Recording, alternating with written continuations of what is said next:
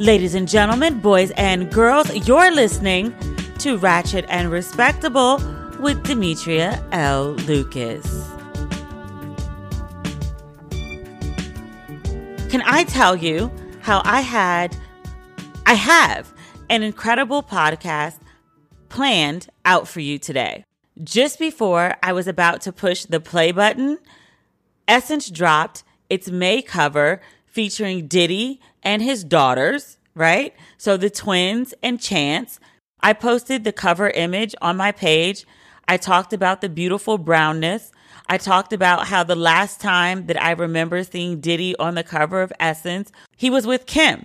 And Kim was pregnant with the twins. The twins are now 12. So it's been a long time since Diddy's been on the cover. For me, it was very nostalgic. I saw the girls. They look very much like their mother. They have a lot of Diddy in them. They're a set of kids who, when they're standing with the father, they look like the father. When they're with the mother, they look like the mother. They are a good blend of both parents. And then Chance, she's the same age as the twins, but Kim is not her mom. She has a different mom, but neither here nor there. Families are defined in all sorts of different ways. But I posted the cover, making the connection that now Diddy is on the cover again with the twins, that it was a very full circle moment, and also very sad that Essence is doing a Mother's Day cover featuring a pair of girls who don't have a mommy.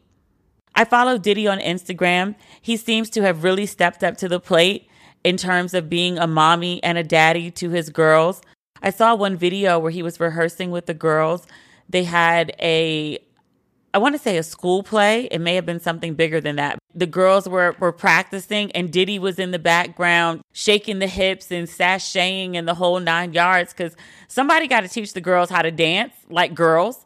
And Diddy was very much like, well, look, I'm mommy and daddy, so here I am. Kudos to him. He seems like he's really stepping up to the plate, as he should. And while acknowledging that that's the role that he should be playing, I also acknowledge that it's really hard. It's really hard to be a single parent, whether you're a single mom or a single dad. I'm still saying all that to say, I posted that Diddy cover and folks just got nasty. Diddy poured out and he said that he felt like, I'm paraphrasing here, but he said he felt like Kim was God's blessing to him. He says that he blew it. And people were like, okay, you thought she was God's blessing, but you still didn't marry her. You thought that she was God's blessing and you still didn't do right by her. You thought that she was God's blessing and you were with Cassie for 10 years. Okay, you felt all this strongly about this woman, but you still treated her like shit. I don't know the ins and outs of this man and this woman's personal relationship. By his own account, he didn't do right by her. People have called him out since her passing about the way that he treated her. And he said, yeah, I was wrong. I didn't do right by her. I miss her. He said blatantly, I fucked that up. I don't know what more people want from him. Here's the truth of the matter. Like, I've been done wrong by people that I deeply cared for. I could project all of that onto Diddy. I could, but Diddy didn't do it. Projecting it onto Diddy ain't the answer. And I feel like that's what a lot of people are doing. Hindsight is 20/20. Being the person that he is now, knowing the things that he knows now, knowing the outcomes of how things turned out now, he would go back and change a million things, but he can't. But in the present, he's actually taken accountability and said she deserved better. It would have been great if he came to this realization 12 years ago, 20 years ago. It would be great if Kim wanted to marry him and he wanted to marry Kim and they got married. Let me say this. The worst thing you could possibly do is get married when you know you're not ready to get married. If he wasn't ready to step up to the plate and perform as someone's husband, he had no business getting married. And I actually respect the fact that he didn't make that choice. And surely many people will say, well, you shouldn't have had children and you shouldn't have done this and you shouldn't have done that. You shouldn't have hemmed up this woman's time if that's what you weren't ready for. People are selfish. People make mistakes. People should do better and don't. But I think he's in a place now that life has really smacked him in the forehead with the passing of Kim Porter, where he's taking accountability, where he's trying to be a better person. And as someone who's been kicked in the ass by life, who's been smacked in the forehead by life, who's had to face all the things they were trying not to, I see Diddy as someone going through the same process. And it just ate in my heart to kick that man while he's down. I see him trying to work through his shit and trying to be a better person. If you follow that man on social media, you could tell that man is suffering. Talking about he just went and had like a 2-hour cry. People who are in good places don't do 2-hour cries. It's part of the process of getting to a good place. But 2-hour cries, you in a place that you don't want to be. You do have the good sense to sit down with yourself and get it all out.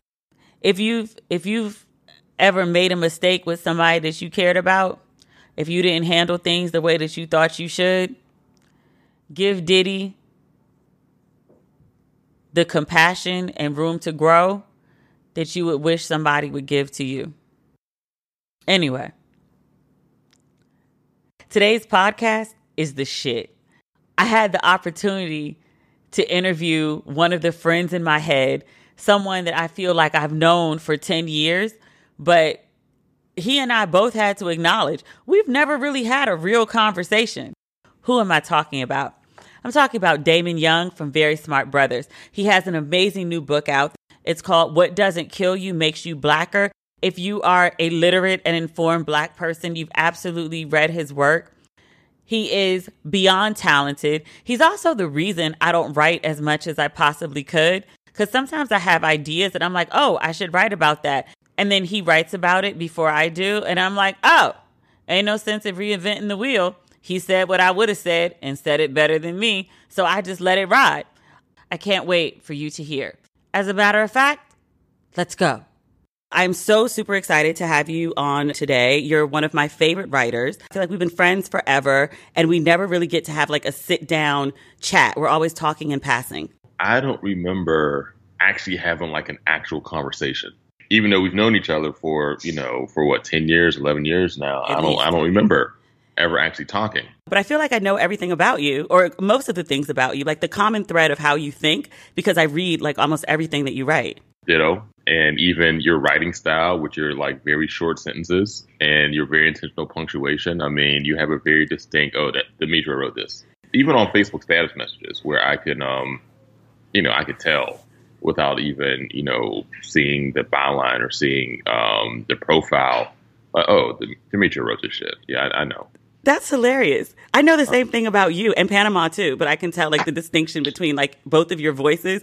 And then without seeing something came from DSB, like I'll start reading it and I'm like, oh, this is Damon wrote this. When you know someone that long and you've been reading so much shit, I feel like a writer who doesn't have that, I feel like if you've been doing this for a living and people are familiar with your work, then they should be able to know it's you without knowing it's you. Yes, I agree. Has anybody ever plagiarized you? Man, I used to care a lot more. Yeah. And I cared a lot more when maybe I didn't have the platform that I have now and I wasn't making as much money. Mm-hmm. So certain things were a bit more precious to me. And like someone like taking a blog or just taking a whole idea. And the thing is, ideas are not precious, but the way you express those ideas are. Seeing that sometimes would fuck with me. But now it's just like I look at it as a form of flattery. There's nothing that an imitator can do that's going to like hurt my pockets either. So yeah, at this point, maybe I'll send a text to someone like, yo, you see this shit, but it doesn't. That's the last thought I have of it. It was much different. Like when all I had was the words and I didn't have like a platform and I didn't have any checks. I was like, all I have is these words. So they're very precious to me and you cannot have them. But now it's just like, all right, you stole my status. You posted it as your own. Particularly, again, when you are trying to make some money. Often or just started making some money, words are your currency. If someone takes your words, even if they're not even actually taking your money, it feels like it. It feels like, yo, you are interfering with my with my life, with my livelihood. You know what I mean? Come on, chill. Talk to me about this book, What Doesn't Kill You Makes You Blacker. It just came out in March.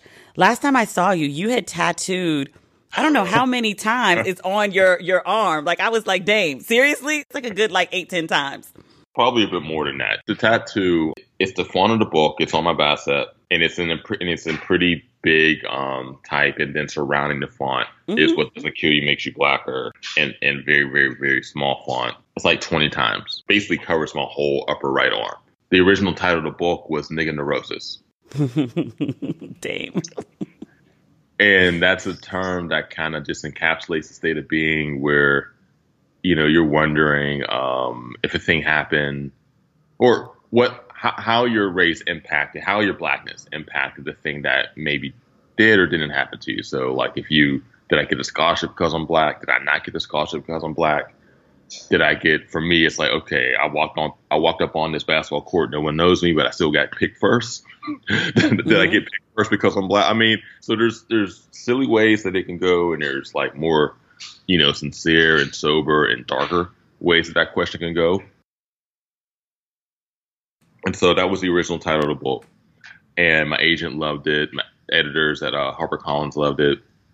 And then my editor talked to her people at Amazon and her people at Barnes & Noble.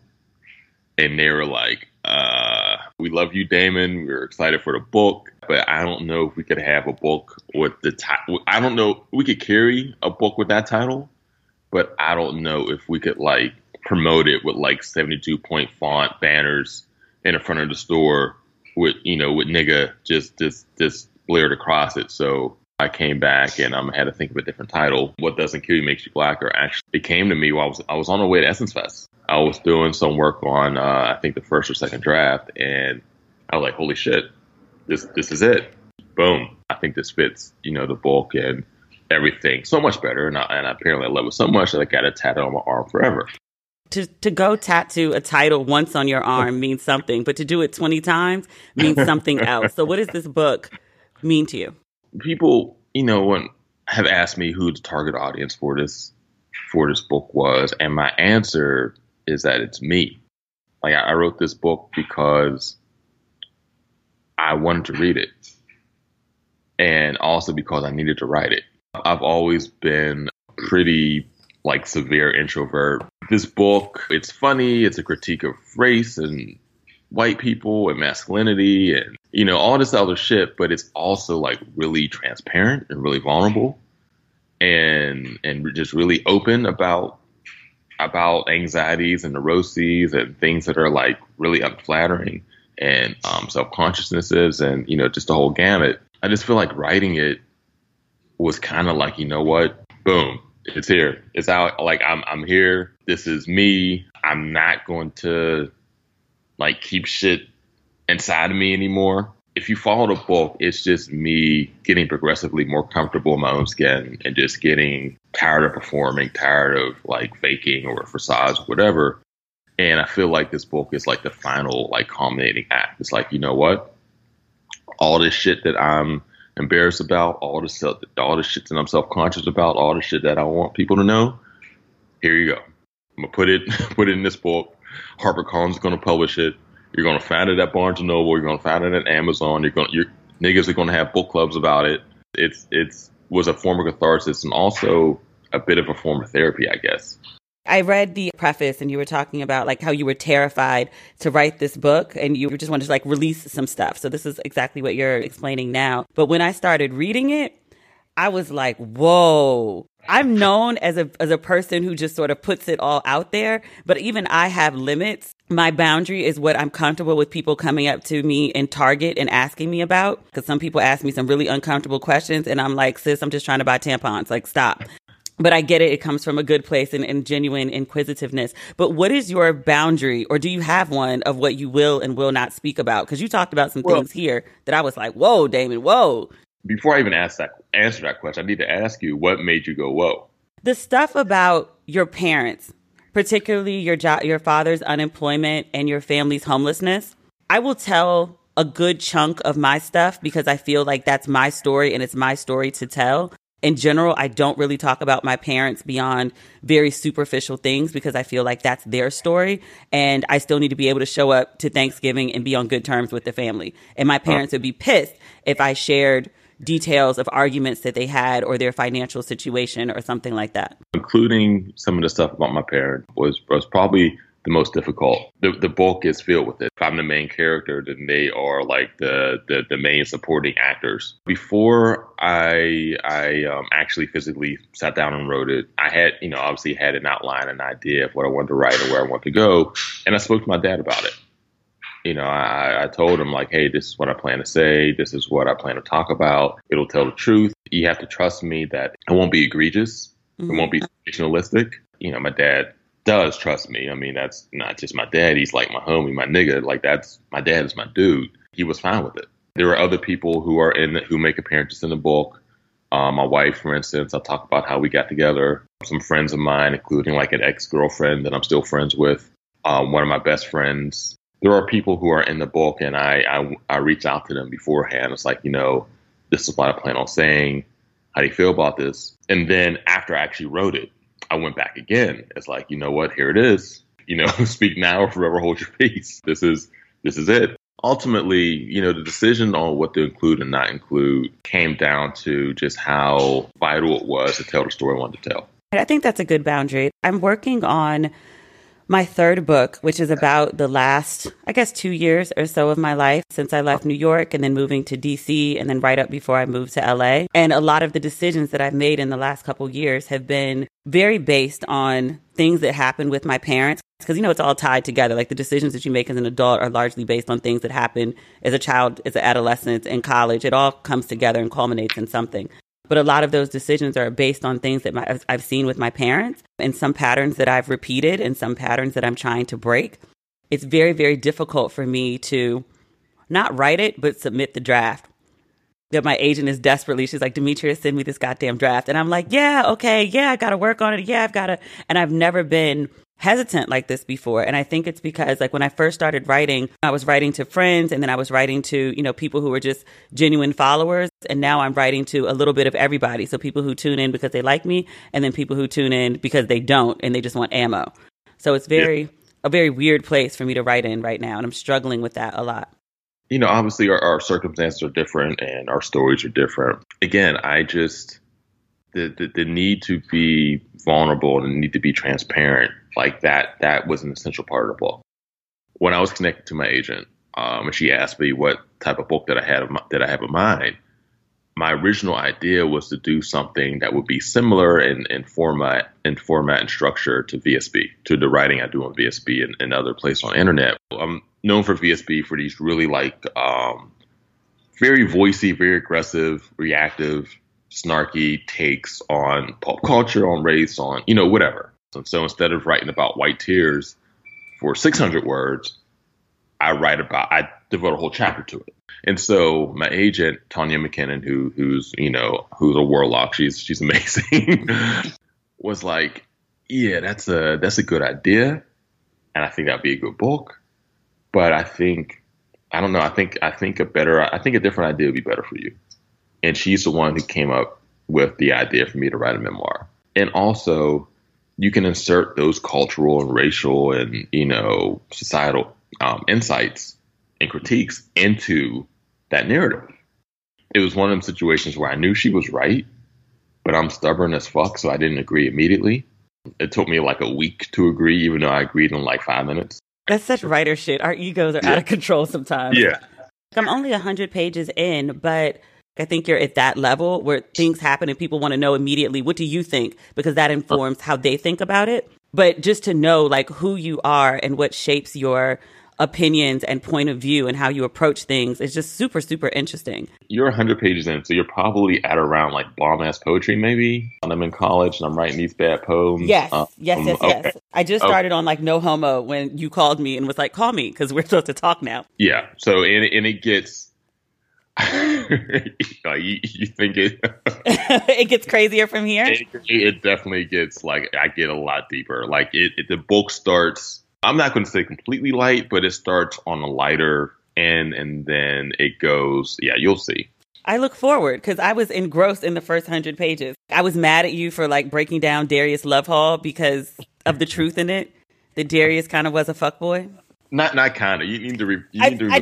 I read it thoroughly, and I was mad at you because, like, my issues with Love Joan have always been like very like logistical things. Like, why the hell would you take the train from Chicago to New York? And she never said she was afraid of flying, so it doesn't make sense. But I've overlooked intentionally, willfully, some other holes in the character development. Yeah. Just the fact that these niggas had these giant ass houses and these lofts, and like, does anyone have a job? There is like a photographer, and she was house sitting, so it wasn't her house. Still, it's like she had no money. Like, yeah, you need an outside income to pay bills and dinners and dates and. Yeah, and even that scene, the scene in the beginning, where he reads, Brother to the Night. Most iconic scene probably in the movie, and it's some fuck shit because he literally just meets her 5 minutes before he does the poem about her. And no one can write a new poem that quickly. No one can write a new poem about someone, perform it, have like a fucking, jazz instrumentation, background, all that choreographed in 5 minutes. That's not going to happen. So what really happened in the real world is that he wrote that poem for someone else, met her, and then just cut and paste, her name into it, and then performed it for her. Like that's the only way that could have happened. In a moment, you're watching it, it's like, holy shit, this is lit. This is amazing. This nigga is a genius. But then you watch it now, and it's like, damn, this is some manipulative ass shit. Bill Bellamy was on the trash spectrum. Bring in the woman that your boy was in love with and was just with to a mutual friend's party is like it's the lowest of the low. Like you can't really get worse than that. No, and he didn't really like her. She was just a pawn to get a one up on Darius. It's one of them situations where it's like, yo, why is this nigga in your crew? I love your takes on culture. I was one of the parts I was reading was about the breakdown of Michelle Williams from Destiny's Child. Your breakdown of her about how she was probably like the most popular, most beautiful person in every other aspect of her life until she joins Destiny's Child with two people who are largely considered more popular and more talented and more attractive than her. It's a hard life. Here's some background or some context. I made some heavy edits to that Michelle Williams chapter, to that Michelle Williams part. I know that she's had some mental health issues. Yes. I wanted to make sure that I wasn't like picking fun of her. I just wanted to make an analogy. And the analogy that I was making was that, I played ball in college. I was on scholarship, but I didn't have like the best career. But the thing is, once I left campus, go back home to Pittsburgh, like I'm known as like Dame the ball player. Like niggas knew me all over the state of Pennsylvania.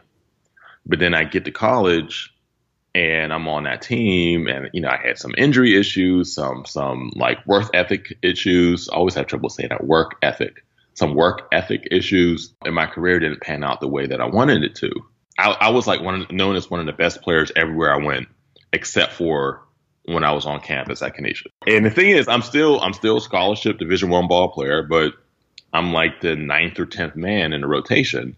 And I use Michelle Williams as an example of like someone who probably wherever her entire life, she was like the baddest chick, the best singer, like the template that other people would like look to and be like, that's who I want to be. The type of woman who people notice when you're not there. Mm-hmm. Like I thought she was going to be here. I thought she was going to be at this party. How come she's not here? And then going from that and then joining a group with Beyonce, like joining Beyonce's group that's managed by her dad and outfitted by her mom, and the other person in the group is Beyonce's best friend, like basically her sister, and we're putting sister in quotes because who knows, and and so all of that, going from that to going from the pre-Destiny's Child situation, and again, this is an assumption. I obviously don't know where her life was like before that, to being in that group. And now being in a position where everyone's paying attention to you, but the only time people actually acknowledge you is if you do something wrong. If the group succeeds, it's not Michelle that's getting the honor, the lodge, or whatever. It's Beyonce, and then it's Kelly. And if there's like something, if like the track is off or performance is off or something like that, it's like, oh, what did Michelle do? Michelle do. And she's a cute girl.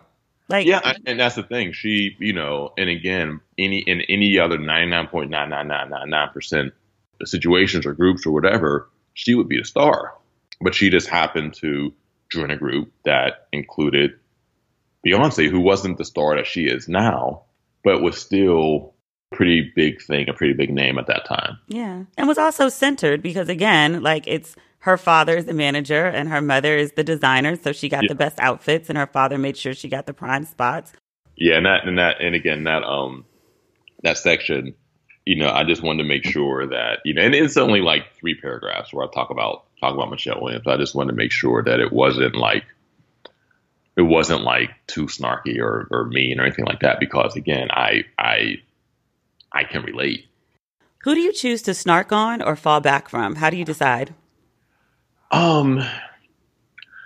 I wish that there was like a science behind it. Like sometimes it's literally when I have time.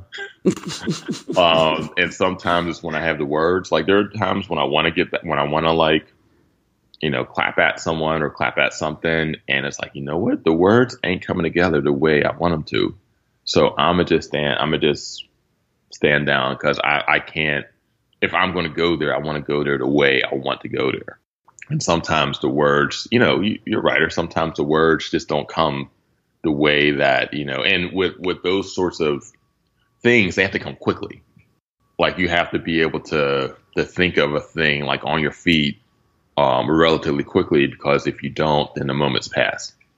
You've written several things that are very, for lack of a better word, provocative. I'm specifically thinking about like one of your most popular pieces, Straight Black Men Are the White People of Black People. What compelled you to write that? It's just existing, really existing in the world and seeing how Black women are treated, not just like on a physical scale, but like how stories and how memories and how words are regarded, with the cynicism that often come from men when a woman is talking about street harassment, how that makes them feel unsafe, or sexual assault or sexual harassment or any of these things that affect women as women exist through the world. And very often our response to it is like this doubt or this gaslighting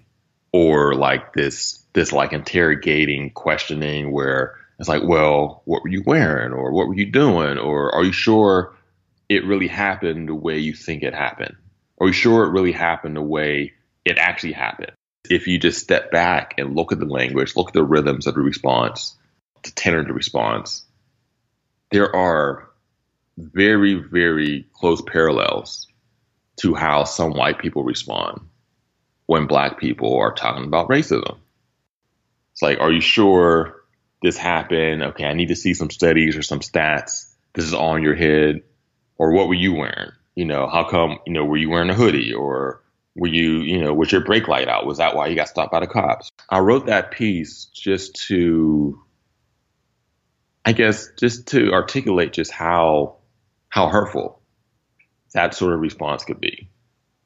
And I made the analogy just to show, like, yeah, y'all, we want white people to take us seriously when we talk about race and racism and whatever, but a lot of us are doing the same thing to Black women that white people do to us. And also, we ain't the only ones who face racism. Like, Black women deal with racism too. So now they're dealing with racism plus the sexism plus not being believed by Black men or white people. The response to that piece was overwhelmingly positive. I mean, Bell Hooks herself reached out. Wow. And I actually went to Kentucky to her institute at Berea College, and we had I hung out with her for like an evening. We had a conversation in front of an audience. But the people who were upset with it were very loud. 85-90% of the people who read the piece got it and understood it and agreed with it. But that 10%, I'd say like 80% of that 10% were very loud. with their disagreement. Like there are probably still niggas making YouTube videos about me in their aunt's basement right now. Like if you Google me, or no, not Google, but if you search my name on YouTube, I would bet like half of the shit would be shit that's me, doing like some media stuff or some video stuff, and the other half is responses to that piece. It was a really powerful piece. People kept reposting it for like months. Yeah. I think Terry Crews just reposted it or retweeted it like 2 or 3 months ago, and it got like another life. It's like Jason Voorhees. Like people won't just let it die. So I've written like 150 pieces in a whole entire ass book since then, but people find a way to refresh and dig up that piece. Is there anything you've written that you regret writing? Oh, all the fucking time. Yeah. Like what? Like, is there anything you're like, if I had to do over again, I probably wouldn't have done that? In 2017, I went to the 20-year reunion, my 20-year high school reunion.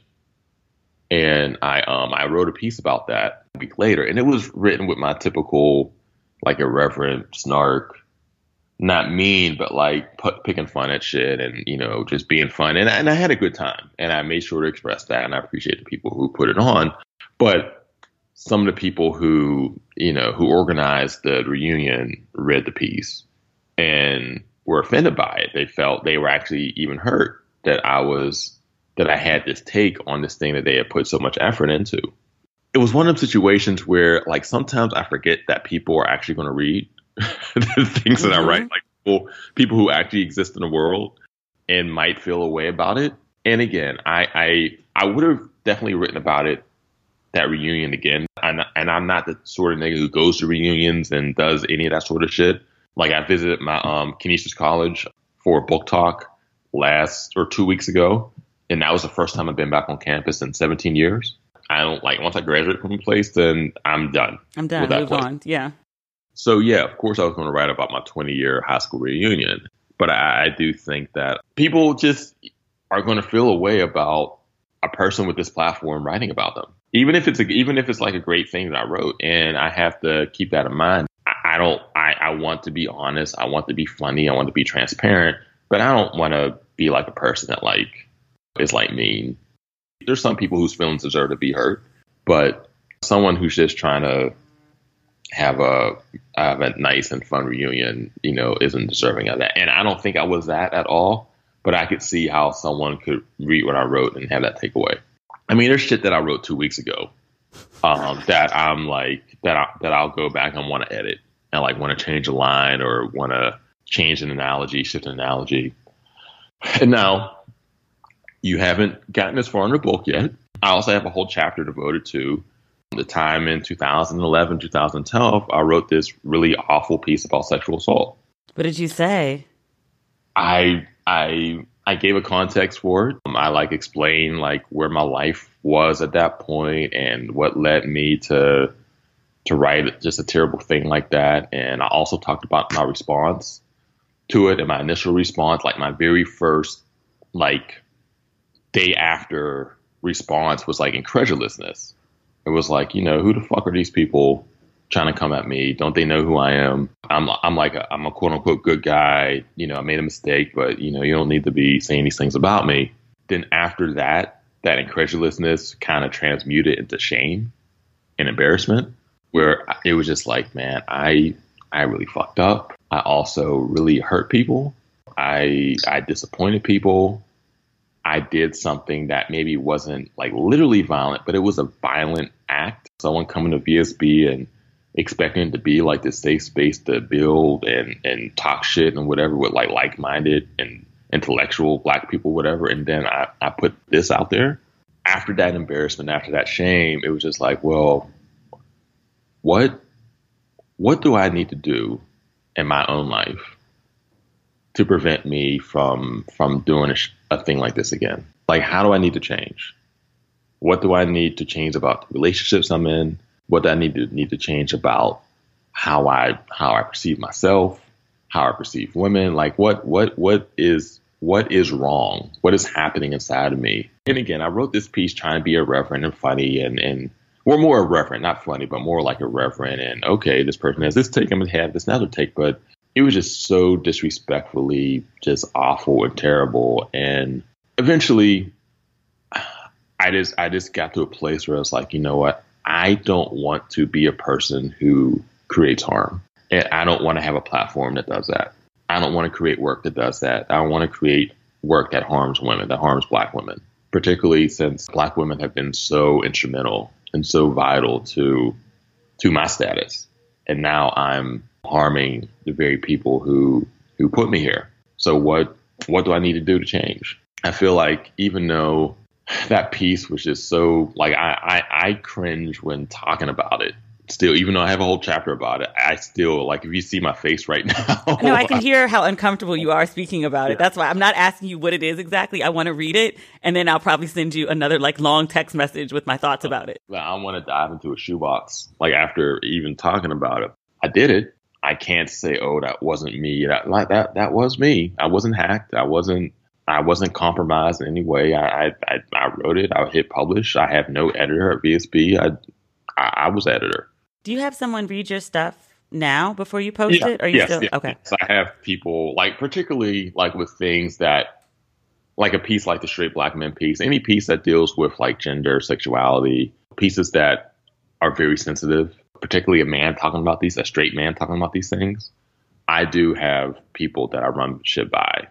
I don't know if I would say that I regret it, because I feel like I did need that response to really interrogate certain parts about me, certain parts about myself, and come out on the other end a better writer, a better thinker, a better friend, a better citizen, a better boyfriend, a better husband. I guess the really fucked up part, though, and you see this, in culture and wherever, where a man does some fucked up thing, he goes away, he comes back better.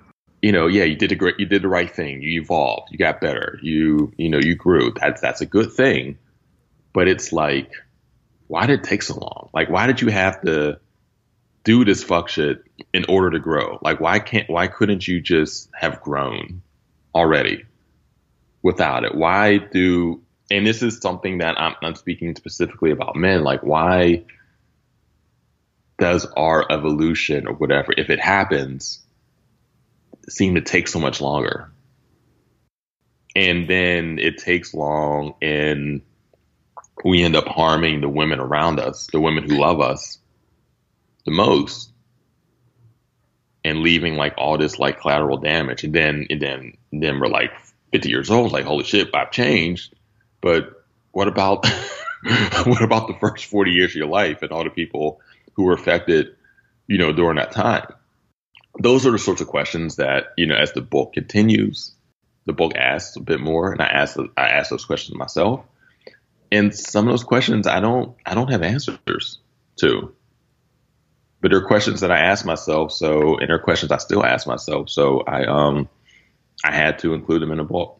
I sometimes wonder if I may speak just completely freely, if I'm giving you credit for being accountable, which is something that's required of women nonstop.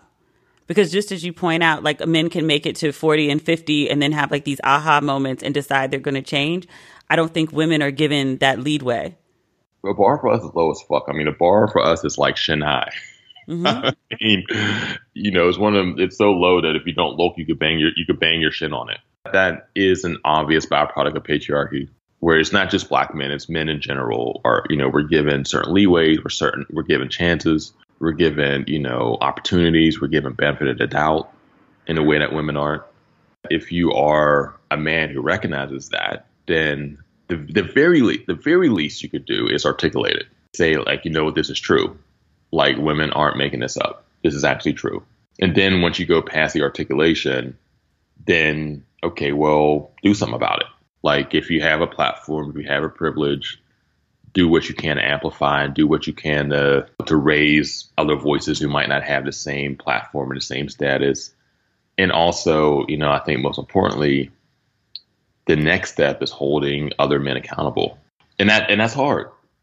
That's a hard thing for people to do, particularly if people are like, nigga, I knew what you were doing 2 years ago. Now you're talking about, do better, do this, do that. Nigga, I know you. That is a valid response to that. But you have to kind of take your ego out of it and just continue. I appreciate that. We talk about, again, I make this comparison, this analogy between this particular subject and like racism and white people. Black people, like there's nothing we could do that's going to change racism. Like we could protest, we could march. We've been protesting, we've been marching, we've had all the fury, we've had all the anger, we've had all of that, the whole gamut. We even had a black president. we filled the quota of all the things that we could do to try to convince white people that we're deserving of equal rights and equal humanity, equal citizenship, and all that. And so, if any sort of change is actually going to happen in terms of just the racial, I don't know, mood and tenor and atmosphere of America, it has to be white people talking to other white people. Like there's some white people that will listen to me, but there are white people who would never listen to me. Like there are white people who, if I articulate that something is racist, are going to double down on the racism because a black person is calling them out. Like there's studies that have proven that like some white people actually get more racist when their racism is called out. Those people need to be held accountable by the white people in their family, the white people that they're friends with, the white people in the carpool, in the barbecue, wherever they are in these white spaces that we're not privy to. And those are the conversations that, if anything, is going to shift perspective or whatever. Again, it has to be white people talking to other white people when it's nothing but white people in the audience. And I feel the same way, but with men in gender relations and how we, collectively treat women. And I just think that if there's going to be any like substantive change, it has to be men holding other men accountable. Now, how does that look? That could be a barbershop conversation that happens and you calling someone out for using language instead of just laughing it off. That could be something even as seemingly innocuous as the music you listen to, and actually asking yourself, does this perpetual torrent of bitch and hoe and all of that, does that, we like to say that has no effect on us. That we're just evolved and we're just listening to the music, we're listening to the beat and hearing that language. But if this is what you've been listening to for 30 years, then yeah, that it's going to have some effect on your thinking. It's impossible. Like you have to be a sociopath in order for it not to affect you. Looking at just things that we consider to be just mundane and innocuous and innocent, that may not be that. I'm so used to trying to convince men of the harm that they do or of how to be accountable or things that they can do to be genuine allies, as opposed to just reading women's pages and chiming in but never saying anything to their guy friends about it. I'm almost at a loss of words to talk to someone who actually is a genuine ally and takes accountability and recognizes their wrongdoing and tries to make amends for it. It's what I think most women hope for in the behavior of grown-ass men that sometimes we just don't get. I appreciate you saying that. And I don't want to paint myself as like some sort of like singular, whatever, because there are a lot of niggas out there who are sincerely trying to do the right thing and who maybe don't have the right words to express it or don't know exactly what to do, but are sincerely cognizant of, what, shit is fucked up. So how do I fix it? What do I need to do? And maybe just don't have the tools to figure out how to do that yet. Shit, maybe I don't have the tools. I mean, I still believe I'm evolving. I still believe I'm progressing. I still believe that I have a lot of space. I have a lot of blind spots. And so, yeah, it's a continual thing. And the thing is, part of it is selfish too, because I feel like if I become a better thinker and like a more like empathetic person and just more like worldly and just more cognizant of just everything that's happening in the world and how people are affected and how people are feeling, then that's going to make me a better writer too. Mm-hmm. And I think it has. How are you balancing? Are you still writing right now in the midst of all this stuff? Are you still doing VSB? I'm on a leave. Okay. And I have been since book launch. So I'm actually going to get back to writing probably next week. But even then, I still have a bunch of other stuff that I'm going to be doing, like a book-related commitment. So, we'll see how that goes. When I finish this proposal, which is like I'm supposed to be done by Monday, it's not going to happen, but don't tell my agent that. I said I was actually going to start like writing again. Like I took a year off from it to just like get my head straight. But then like I miss it. I do like a lot of personal writing that I don't publish. I just do Instagram updates. But I was like, I'm a writer. I should probably actually write on occasion. Very often when I do these book talks, people ask me for like writing tips, and I tell them the best tip is just to start writing and also read all the fucking time. And I say that because writing like builds a muscle, and you make it a part of your routine, and it becomes like muscle memory after a certain point. But the flip side of that is that when you go a while without writing, it's like going a while without working out, and you get back to the gym for that first time. It's like, holy shit, everything hurts. What am I doing right here? I anticipate feeling that when I get back to VSB. You think? Yeah. I feel like you've got like years of muscle memory built up. Like you'll probably be okay. I mean, I'll be okay after a week or so, but like when I first get back, I know it's not going to be easy. Well, I'll pitch you all stuff. I'll try to pitch in where I can. I want to write things, but then like I'll see you or Panama covered something, and I'm like, yeah, they said what I would say. No need to reinvent the wheel. Carry on. You could definitely, hit me up, pitch whatever. We'd love to have you as much as we can have. Awesome. Thank you. Well, I have 3 more questions for you. Okay. One of them is about Game of Thrones. Have you seen the latest episode? I have, yeah. What do you predict for the ending? Who do you think is going to take the throne? Who do I think is going to take the throne? So you know what? I have intentionally not done any predictions with Game of Thrones. I want to just watch and see what happens. Like I don't want to like make bets. I just want to just be basically just a pure audience member, like a pure consumer. That said, since you're asking me the question, I mean, the best and the most natural answer is that the Night King. I mean, that's the most logical answer. If things happen the way they look like they're going to happen and are supposed to happen, then yeah, I mean, you're not going to stop an army of the dead. Every time one of them kills you, they just gain a new member. But they stopped them before. Like, they've attacked before, hence the wall. Yeah, they didn't have a dragon before. Oh, yeah, the blue dragon changed everything.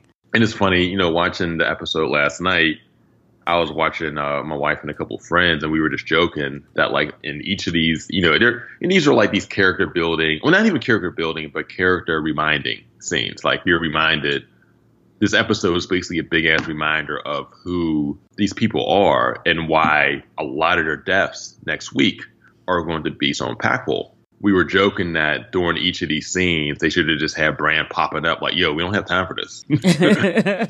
Next week, I think, is going to be a massacre. Have you been following the dog shitting conference? Is it the dog shitting, or is it just the people on campus? The Howard University kerfluffle about gentrification around the campus, and then basically white folks walking their dogs on campus? Yeah, I've been loosely following that. Panama wrote a really great take on it. He wrote a take on the, Howard University president wrote a letter. It was this very, like, thinly veiled, like, y'all niggas don't know what the fuck y'all talking about. Who we're Howard. It was with very professional, very academic language. And Panama just basically just broke it down to, like, how that would have read in a barbershop instead of, on official, Howard University, what do you call that thing that you put on the letterhead? Letterhead, yeah, instead of official letterhead. This shit is happening all over the country where white people, the problem with white people. The problem with white people, today's problem. Today's problem, and just the problem in general with white people. And again, I'm going to say not all white people. Even though I shouldn't, I'm going to stop saying it because I don't need to say it, because people who know that it's not all white people. But the problem with white people is that they don't know how to be guests. They don't know how to enter a space and respect the customs and the history, the language, the members, the owners of that space. Maybe it's just a byproduct of, or like a remnant of Manifest Destiny where, they feel like wherever they go, that they are the first people there and they, lay claim to it. Yeah, white people just don't know how to be guests. And that's what this whole circumstance just reminds me of. It's like these people who are moving into the city, onto this property. And the thing is, yes, you could, it's not closed off. You could walk, you could do this, you could do that, but you have to respect the people who were there, who lived there, whose space this belongs to. And in so many spaces around the country, in DC and in some parts of New York City, and it's happening in Pittsburgh too, you have these white people coming into these, historically black spaces and pretending as if they're the first people there, the only people there, and then becoming annoyed when the people who are living there and have been for generations have an issue with their lack of decorum. I lived through gentrification in Brooklyn when I first moved to Crown Heights, and I lived there for 15 years. It was like blackity black, West Indian, Caribbean black, like no white people whatsoever. And then over the course of time, it was like young white girls with ponytails and booty shorts running towards the projects at 11 p.m. at night, or having meltdowns because the bodega was closed because they pray 5 times a day. Everybody else knows the schedule. We just wait outside. But people flipping out and banging on the door. And it's like, yo, you got to respect the customs of the place that you've moved into, which unfortunately I've not seen happen. Not in Brooklyn and not in DC, which is where I'm from, which is gentrifying faster than any other place, according to studies right now. And a similar thing is happening in Pittsburgh, particularly East Liberty, which is a community I talk about in the Balkan community I grew up in, where, right now you'll see these white people with the kombucha and the Lululemon head to toe, walking their dogs, walking their bouviers, down the street. They wouldn't have driven down 20 years ago. Yep. And now they're just walking in broad daylight, just acting like that they own the place. I know how ridiculous that might sound, me saying, oh, look at these motherfuckers walking. Walking down the street. Look at these assholes.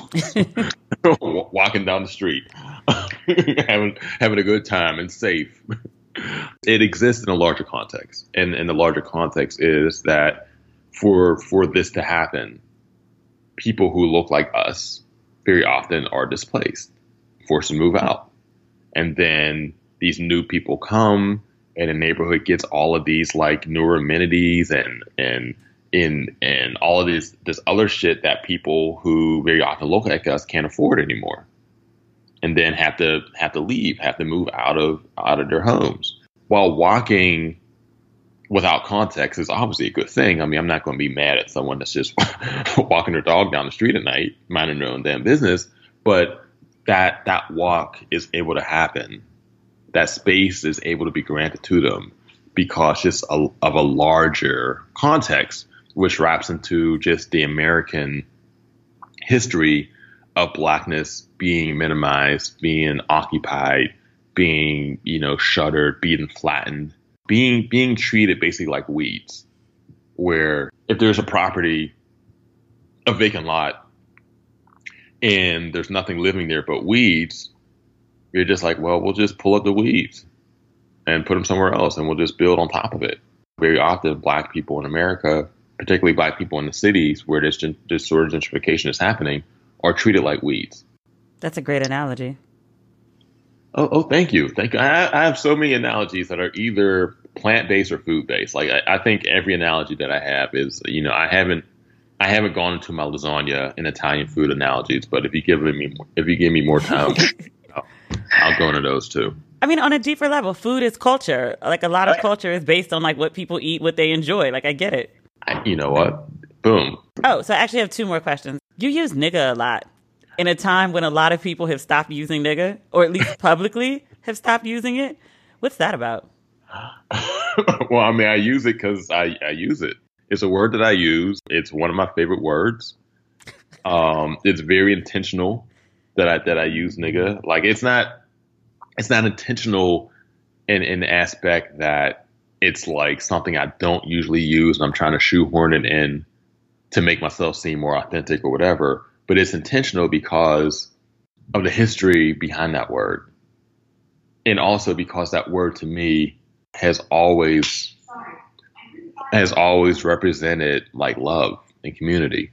For me to not use it would be inauthentic because it's a part, it's in my toolbox. When the people are occupied, the first victim is often language. You're told what to say, what language to use, what we're going to call you now, what you're going to call yourselves now. You're not allowed to read, you're not allowed to write.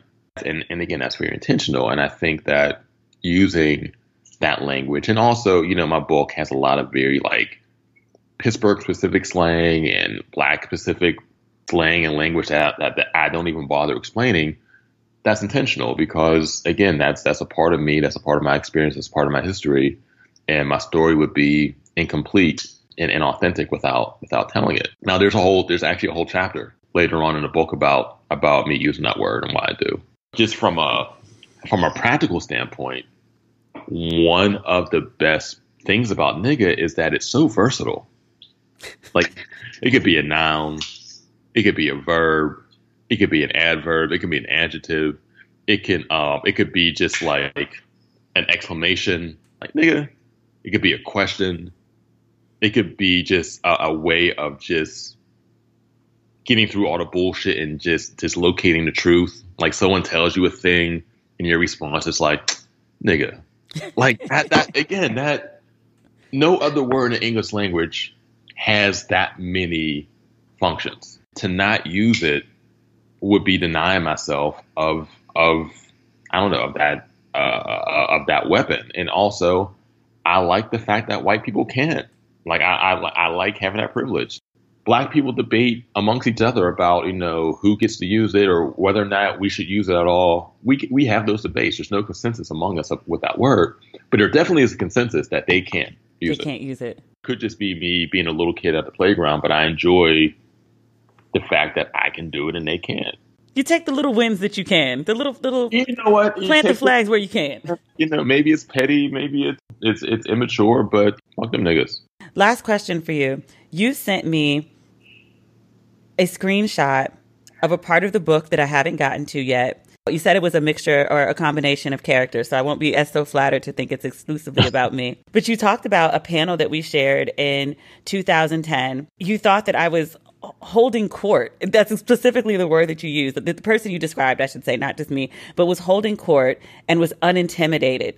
And I wondered if you'd gotten to the point where you can sit on a panel and you feel like you are the person holding court and you are unintimidated by the audience or the interviewer or anything at all. Yeah, I'm there now. Like, I'm there now. Like, I'm doing some of these talks in front of like 500-600 people and talking about like very intimate, very vulnerable shit about the book.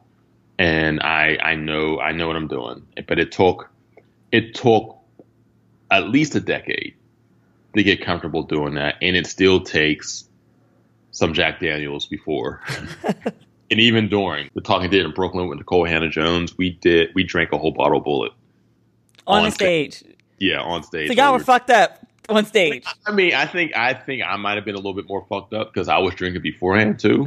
But it made for a great talk. Like, it wasn't like we weren't like up there sloppy. It was just we were loose and going places that maybe we wouldn't have gone if we had both been completely sober. I remember that experience that I referenced in the book.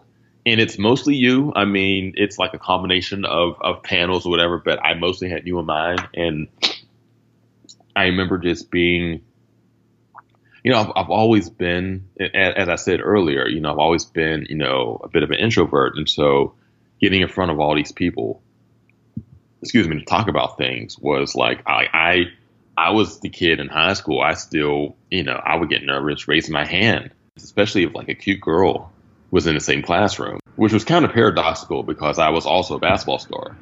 But yeah, I've gotten progressively more comfortable with that. And now I think I'm a lot better than I was. But again, that advice that the you, and you as in quotations from the book, gave me about drinking Jack Daniels was helpful. Most people have anxiety about public speaking. And the people who are really good at it just find a way to work through it or find a way to channel that anxiety and use it as fuel for like ambition or fuel for the talk or whatever it is that they're doing. But most people get scared. Most people get butterflies. The people who are able to succeed are the ones who kind of just lean into the butterflies. Like, you know what, I feel this, I'm experiencing this, and I'm going to use it. And also I'm gonna drink some Jack. No, I still get butterflies every single time. And I was told by like a very prolific public speaker, they were like, the time that you don't get butterflies is the time you should quit because it stopped mattering to you. Mm-hmm. And I was like, oh, yes, I will use that as my fuel. Yes. Well, thank you for your time and your transparency and being so candid and just being you. You're one of my favorite people and favorite writers. So I'm thank you. Really happy to have you today. Thank you, Demetria. It always feels insincere when someone gives you a compliment and you respond like, oh, you too. But it's the truth here. I've been a fan since I've known who you were. I'm glad that we were finally able to have a conversation together. Because again, this isn't something that we've really been able to do ever. So this was a lot of fun. Yeah, it was. All right. Thank you again. And hopefully we'll talk sooner than later. Are you going to Essence this year? I hope so. I'm trying to actually do live podcasts of Ratchet and Respectable at Essence Fest. So we'll see. All right. Well, I'm probably going to be there this year again. So, we'll kick it. We'll get some Jack. We'll make time. I'm drinking again. So I'll have some Jack, some honey Jack. All right. Bye. Bye. Isn't Damon dope? This is one of my favorite interviews. And I never say this after interviews because I appreciate everyone who comes onto my podcast to speak with me. Damon's one of my faves. And this interview, over the moon, so glad that it happened. So next week, we'll be back. As always, I appreciate you tuning in. If you need a little ratchet and respectability in your life until we get to next week's podcast, you can follow me on my social media accounts, Twitter, Facebook, and Instagram, Demetria L. Lucas. Don't forget that L in the middle, very important to finding me. If you like what you've heard, send me a nice DM, send me an email, leave a nice review if you're following on Apple. Also, I posted a bonus episode last week, a wonderful introduction to a new podcast by Zane. Please give that a listen. Many of you have asked that I extend the podcast beyond another 30 days. I would love to do so, but that determination is based on how I can monetize this. Let me keep it 100. If you love this podcast, I'm not asking for your cash, not yet. I am asking that you go back and listen to the bonus episode, which features a great new podcast by Zane. I would really, really appreciate that if you could do that for me. If you've listened once, listen again. Help me get those numbers up. In the meantime, I'll speak with you again next week. Bye.